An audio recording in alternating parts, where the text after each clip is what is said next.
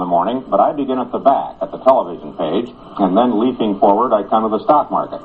Having, with any luck, seen that there is no bad personal news, I proceed to the sports pages. Only later, more awake and resilient, do I face page one and the day's prospective desiderata of my profession. That's why I came fairly early today on the romantic saga of Mike Kekich and Fritz Peterson, left-handed pitchers for the New York Yankees, who've been engaged in some kind of experiment in which they are exchanging wives and families, except that one of them, Kekich, I think, is now having second thoughts. Mr. Peterson is living with Mrs. Kekich, but Mr. Kekich is not living with Mrs. Peterson. In the place where I read the paper, there were two reactions. The lady that I share the paper with questioned the story being on the sports page. Shouldn't it be in the society section? Well, she had a point. My feeling is it should be one or the other. If it's going to be on the sports pages, we need to know a lot of things we don't already know. We know that both Kekich and Peterson are left-handed, but we don't know if either Mrs. Kekich, now living with Mr. Peterson, or Mrs. Peterson, now not living with either Mr. Kekich or Mr. Peterson, bats or throws left. Sports page readers treasure these items of information.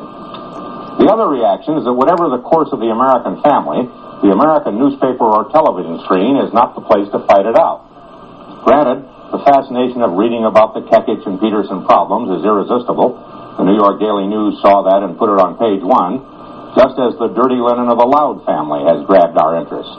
We are all, to some private extent, voyeurs, but it is an area to be controlled and not exalted. In the meantime, I think the story should go to the society section, where most of us won't notice it.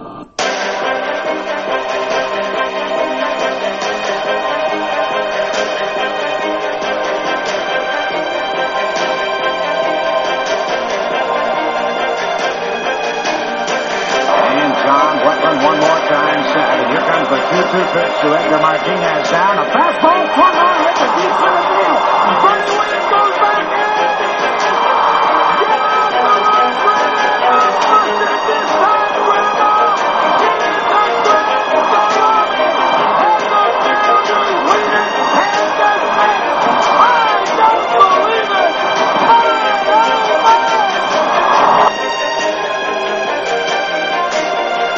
From high atop the Robinson Gearing Studio Complex in straight out of God's country, Pawleys Island, South Carolina, the Let's Talk Baseball Podcast Network proudly presents Backwards K Pod. And now, here's the host of the show, Jake Robinson. Good moment, baseball universe. What is up? It's your boy, the digital pirate half man, half podcast machine, Jake the Snake Robinson, back in the Captain Kirk chair from the Let's Talk Baseball Podcast Network. Shields down, photons up.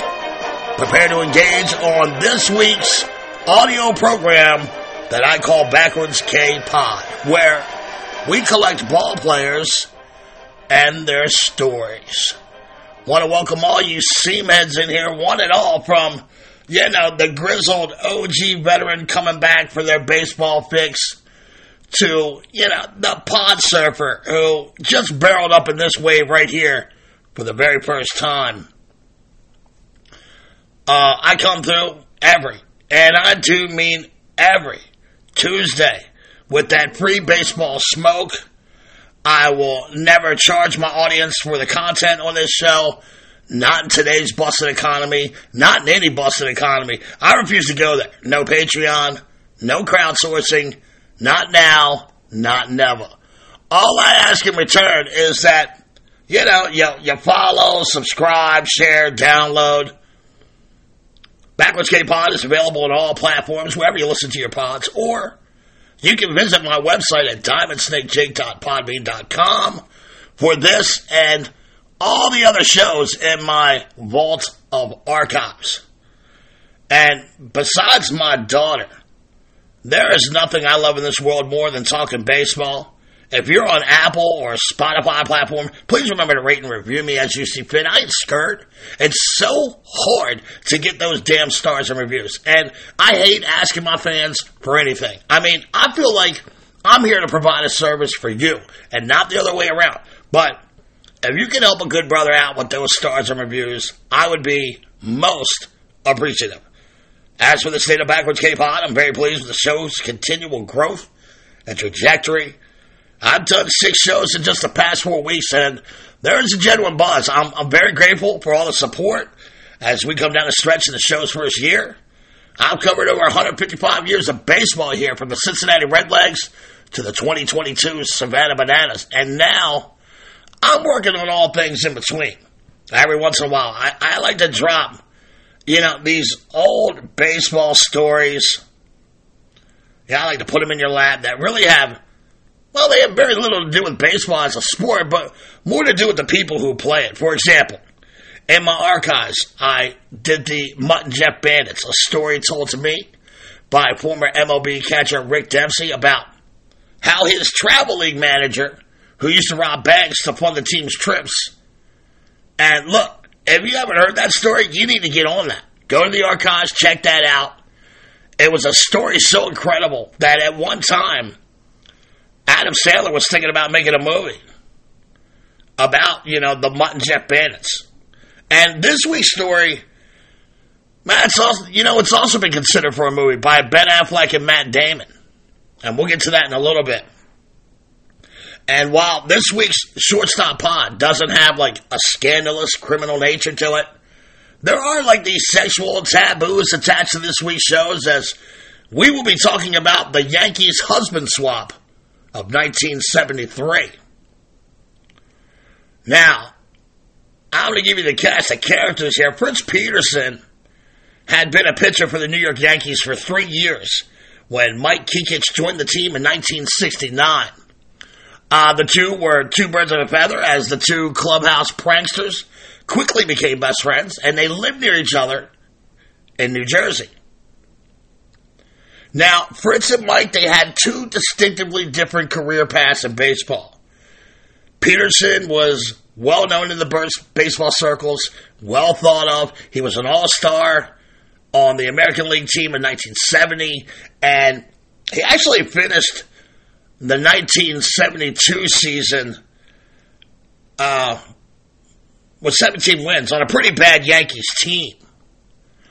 And Kekich wasn't as impressive. He found himself bouncing between the minors and the show before finally putting together a career-best 1972 season that saw him finish 10-13 with a 3.7 ERA. In today's game, he would probably be like this loogie-type matchup pitcher, but the game wasn't played in that style yet. So, the story goes that Fritz was on an airplane one night. This is after meeting Mike's wife and his family. The two families have become pretty close. Well, on this airplane trip, there was a mechanical breakdown. There was some kind of problem in the air. And eventually, everything was taken care of. The plane landed safely. Thankfully, no one was injured. But Fritz can remember a feeling of sadness and fear creep into his psyche. Not because the plane may fall to earth, and he would more than likely die. All he could think about was Suzanne, Kekich's wife.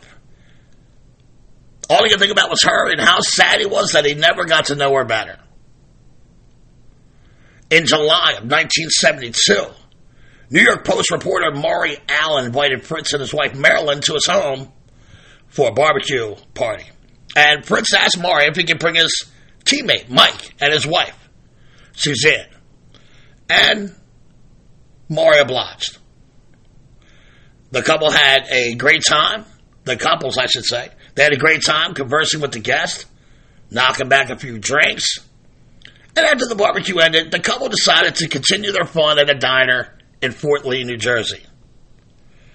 Now, Fritz and Mike, they showed up at the barbecue in separate cars with their respective wives, but when it was time to go, Suzanne left with Fritz while Marilyn and Mike rode together to the diner. And everything went well. I can only imagine the sexual tension in those cars on that ride and the conversation that must have been going on as well. So, since everything went well, the couples decided to hang out the next night at a steakhouse and share dinner. And, however, this time, after the dinner that night, Mike and Marilyn left the restaurant together, while Fritz and Suzanne stayed and had a few more drinks. And so this arrangement went on for some time. before the two Yankees pitchers realized they were actually more comfortable with each other's wives. So, eventually, Kekich pulls Fritz up to have a serious one-on-one conversation about his feelings. And he tells Fritz that he's fallen in love with Marilyn and that he no longer has, these intimate feelings for his wife, Suzanne. And in the conversation, Fritz tells Mike he also feels the same way about his wife. And so the two pull off truly one of the most bizarre trades in sports history when they literally decided to trade spouses and lives. And to be technical, it's always called a wife swap, but it really wasn't a wife swap. It was a husband swap. Both couples had 2 children, and it was decided that the children involved in this blockbuster trade remain with their mothers. However, the dogs of both families were swapped along with the husbands. So, in December, the couple made the trade official. They sent both men packing for their new lives. Peterson and his terrier moved in with Suzanne and her 2 young daughters, and Kekich and the poodle moved in with Marilyn and her 2 sons. For the couples involved, it really wasn't a big deal. Everyone agreed to the trade. The 2 men and 2 women were happy with their returns. The sexual revolution of the 60s was still very much alive in the early 70s, and wife swapping and key parties, they really were not a new concept during this period of time.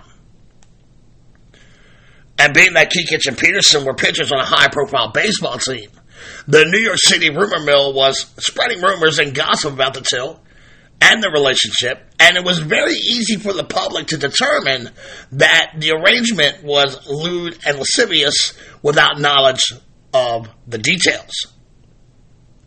To clear the air about all the scuttlebutt going on around, both Mike and Fritz, they held a press conference to clear the air, so to say. And in this circus-like press conference, Fritz asked that the public not assume anything sleazy about their situation. He professed that this was a love story.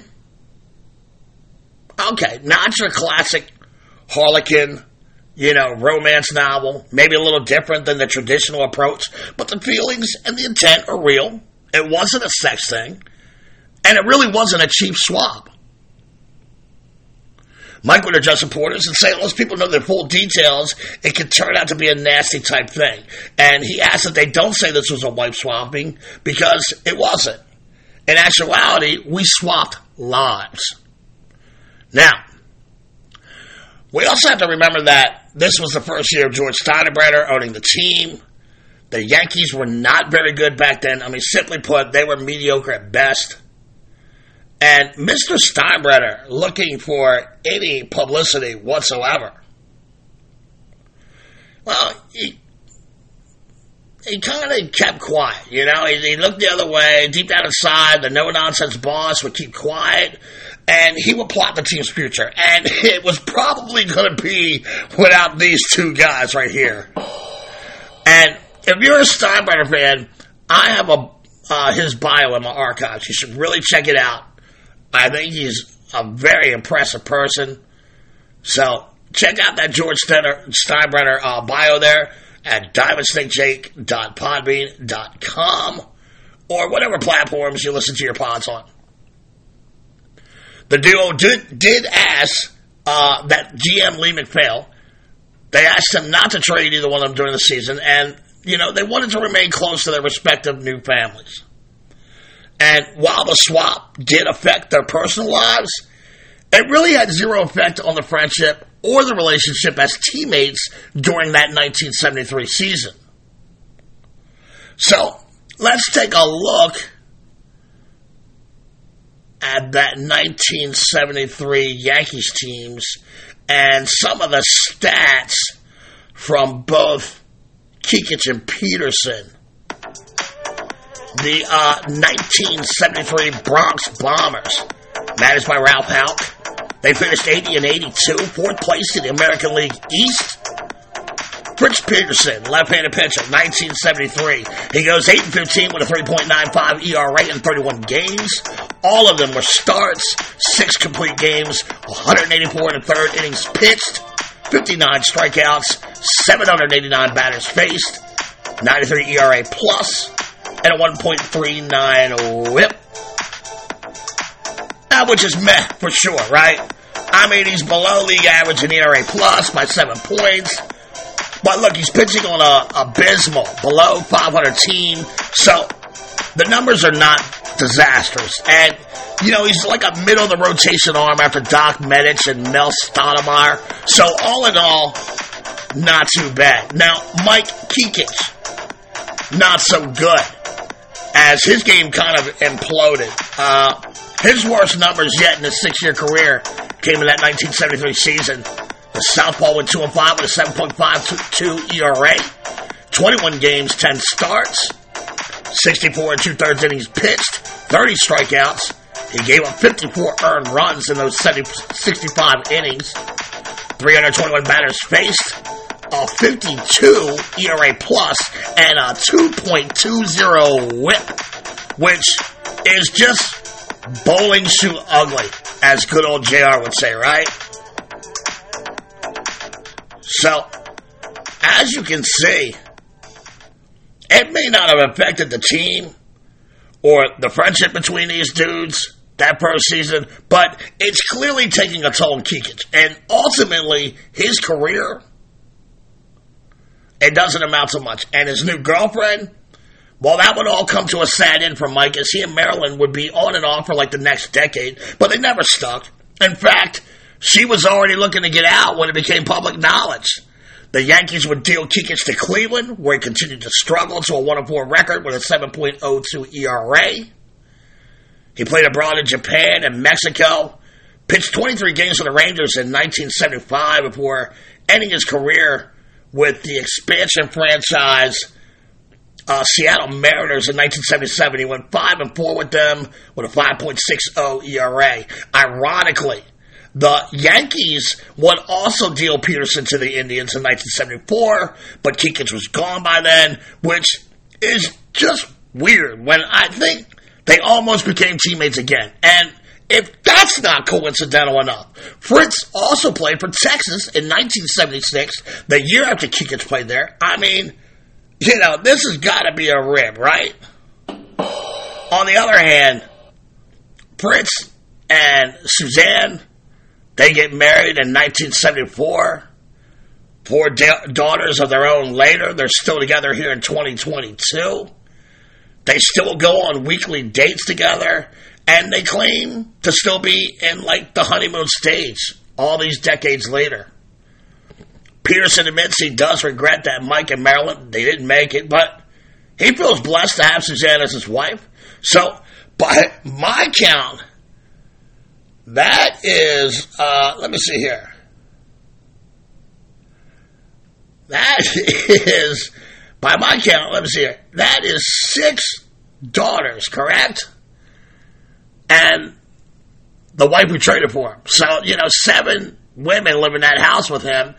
The irony. And by the way, how do the sons feel about dad moving on from their mom and having 4 more daughters with a new woman? I mean, there are so many layers to this story. By 1978, both players were done with their careers.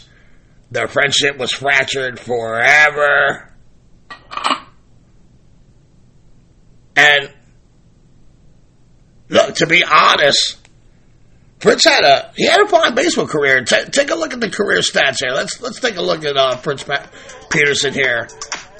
Left-handed pitcher Fritz Peterson.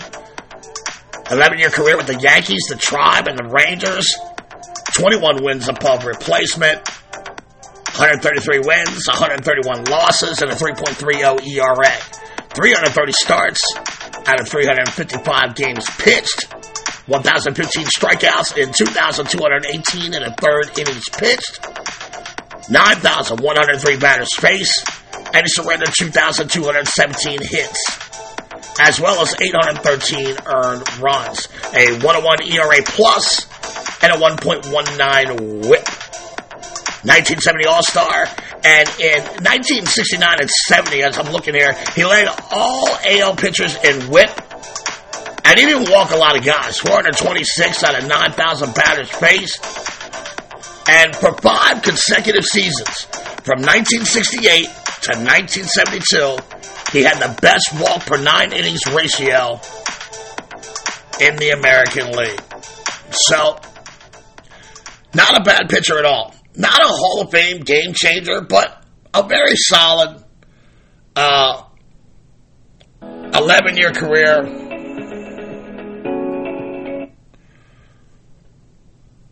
In the majors.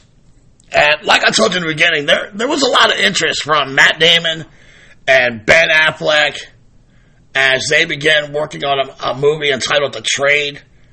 Fritz appeared to be all in. He's happy to help. I mean, why wouldn't he? He won in the end, right?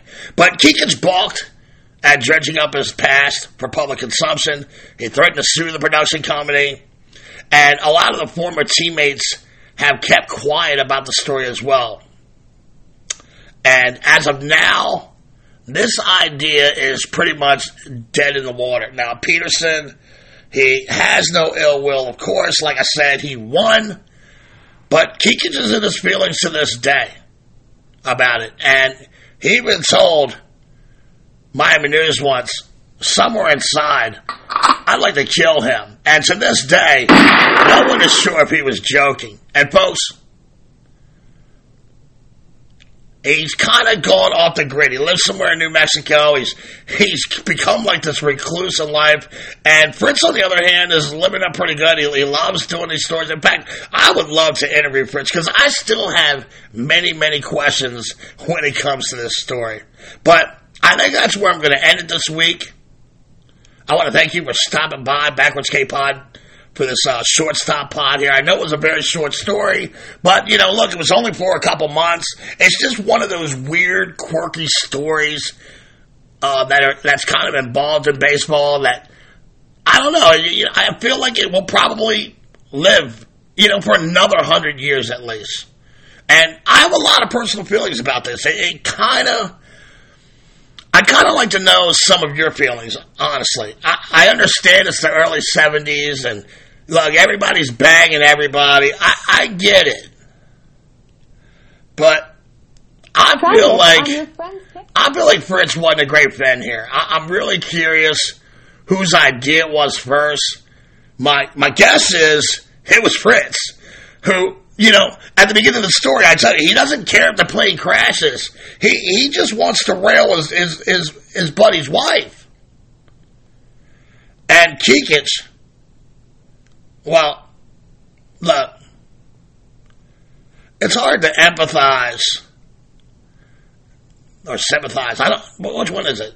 I guess it's hard to empathize when you agree to this cockamamie fakakta in the first place. And the grass is always greener on the other side from afar, bro. My guess is that Marilyn had fun in the beginning, but then she realized she probably still had feelings for Fritz, but now she can't go to him because he's now with her former friend, and that road's a dead end now. And I think she was probably the key figure in this, as far as, everybody feeling comfortable and everybody going ahead with what they were doing. And then I think of the kids. I mean, what are the kids thinking when Dad isn't home but Uncle Mike's car is in the driveway again? At this point, I almost have way more questions than answers. I would really love to know what some of you in the audience think. By all means, hit me up and let a brother know. I'll tell you right now, you know who I feel bad for? I feel bad for the fucking dog, man. I mean, Mike's dog had a great life. A family, a home, love. And the next thing you know, this guy can't keep his nimbly bits to himself. And the chick kicks Master out, now he's ass out of a house. I mean, really. I felt bad for the dog doing the research of this story. So many questions. I would love to hear some of your takes on this bizarre story, as the memory of this story will probably never die. You can email me your thoughts at BackwardsKPod. I'm sorry, you can email me your thoughts at BackwardsKPod@gmail.com. I'm on Twitter at back_K_podcast, or you can find me on the Let's Talk Baseball Podcast Network Facebook group page. I hope you enjoyed this week's program. As short, even though it was very short, probably this is the shortest show I've ever done before. But, like I said, it really wasn't a big story. It wasn't a long, drawn-out story. It happened over the course of a couple months, and I feel like it's a story that needs to be added to our collection. So I hope you enjoyed, receiving this story as much as I enjoyed delivering it to you. Next week, this train is going to Orange County, California, where we will take an in-depth look at the home of the Anaheim Angels, the Big Ed. I've never been there, but I've been around long enough to see the stadium change so much since I was a kid. So I'm really looking forward to learning about her, but hey, that's another story for another pod. Parents, if you see your kid sitting on the couch looking bored AF, by all means, take him or her outside and play a game of catch. Thank y'all for coming out. God bless, and win the day.